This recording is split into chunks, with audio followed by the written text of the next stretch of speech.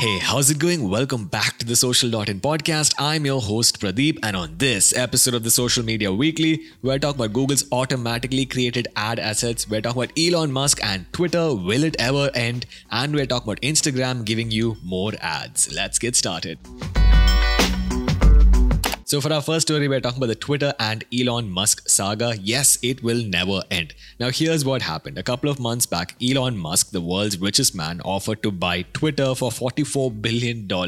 Twitter obviously was excited about the offer, but then Elon Musk went ahead and backed out because apparently the platform had too many spam bot users. Now Twitter sued Elon Musk and the court was going to decide on the same in October, but Elon Musk now says he wants to acquire Twitter. Here's what I think will happen. Elon Musk will buy Twitter, but Twitter will not be happy because of it.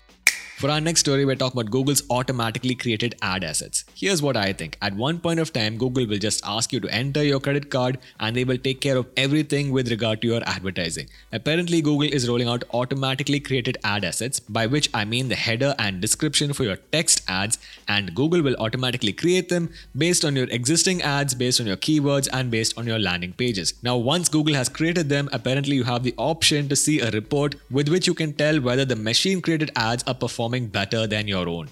For our next story, we're talking about Google's Assistant Driving Mode dashboard, which is now shutting down. Surprise, surprise, right? Anyway, Google has Android Auto for phone screens, which will run on your phone. Google has Android Auto for cars, which will run on your car screen. And Google has something called GAS or Google Auto Services, which I don't think anyone actually uses. It's supposed to be Google's software for smart cars of the future. Anyway, Android Auto for phone screens was shut down and replaced by something called Assistant Driving Mode dashboard. And now Assistant Driving Mode dashboard will soon be shut down. Apparently, driving mode, which is different, will continue to exist inside of Google Maps for Android phones. Now, Google will never ever make up its mind about what its products should and shouldn't do, and eventually all of Google's products will be dead.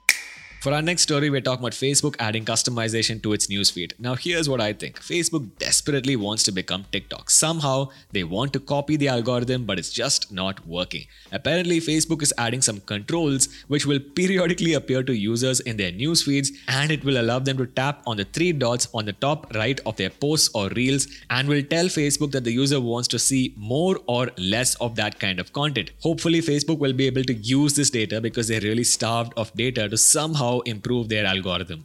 For our final story, we're talking about Instagram giving you the feature that no one asked for. Instagram is going to be adding more ads to the platform. Now, apparently the first will be post loop ads, which will play after a reel. Then you have horizontal ads, which will play at the bottom of a reel. And then you have ads which will appear on your profile. Instagram is kind enough to compensate people for ads appearing on their profile. But here's the thing, Instagram, can we just not have the ads in the first place? I think one day Instagram will just wake up and decide the whole app should be an ad.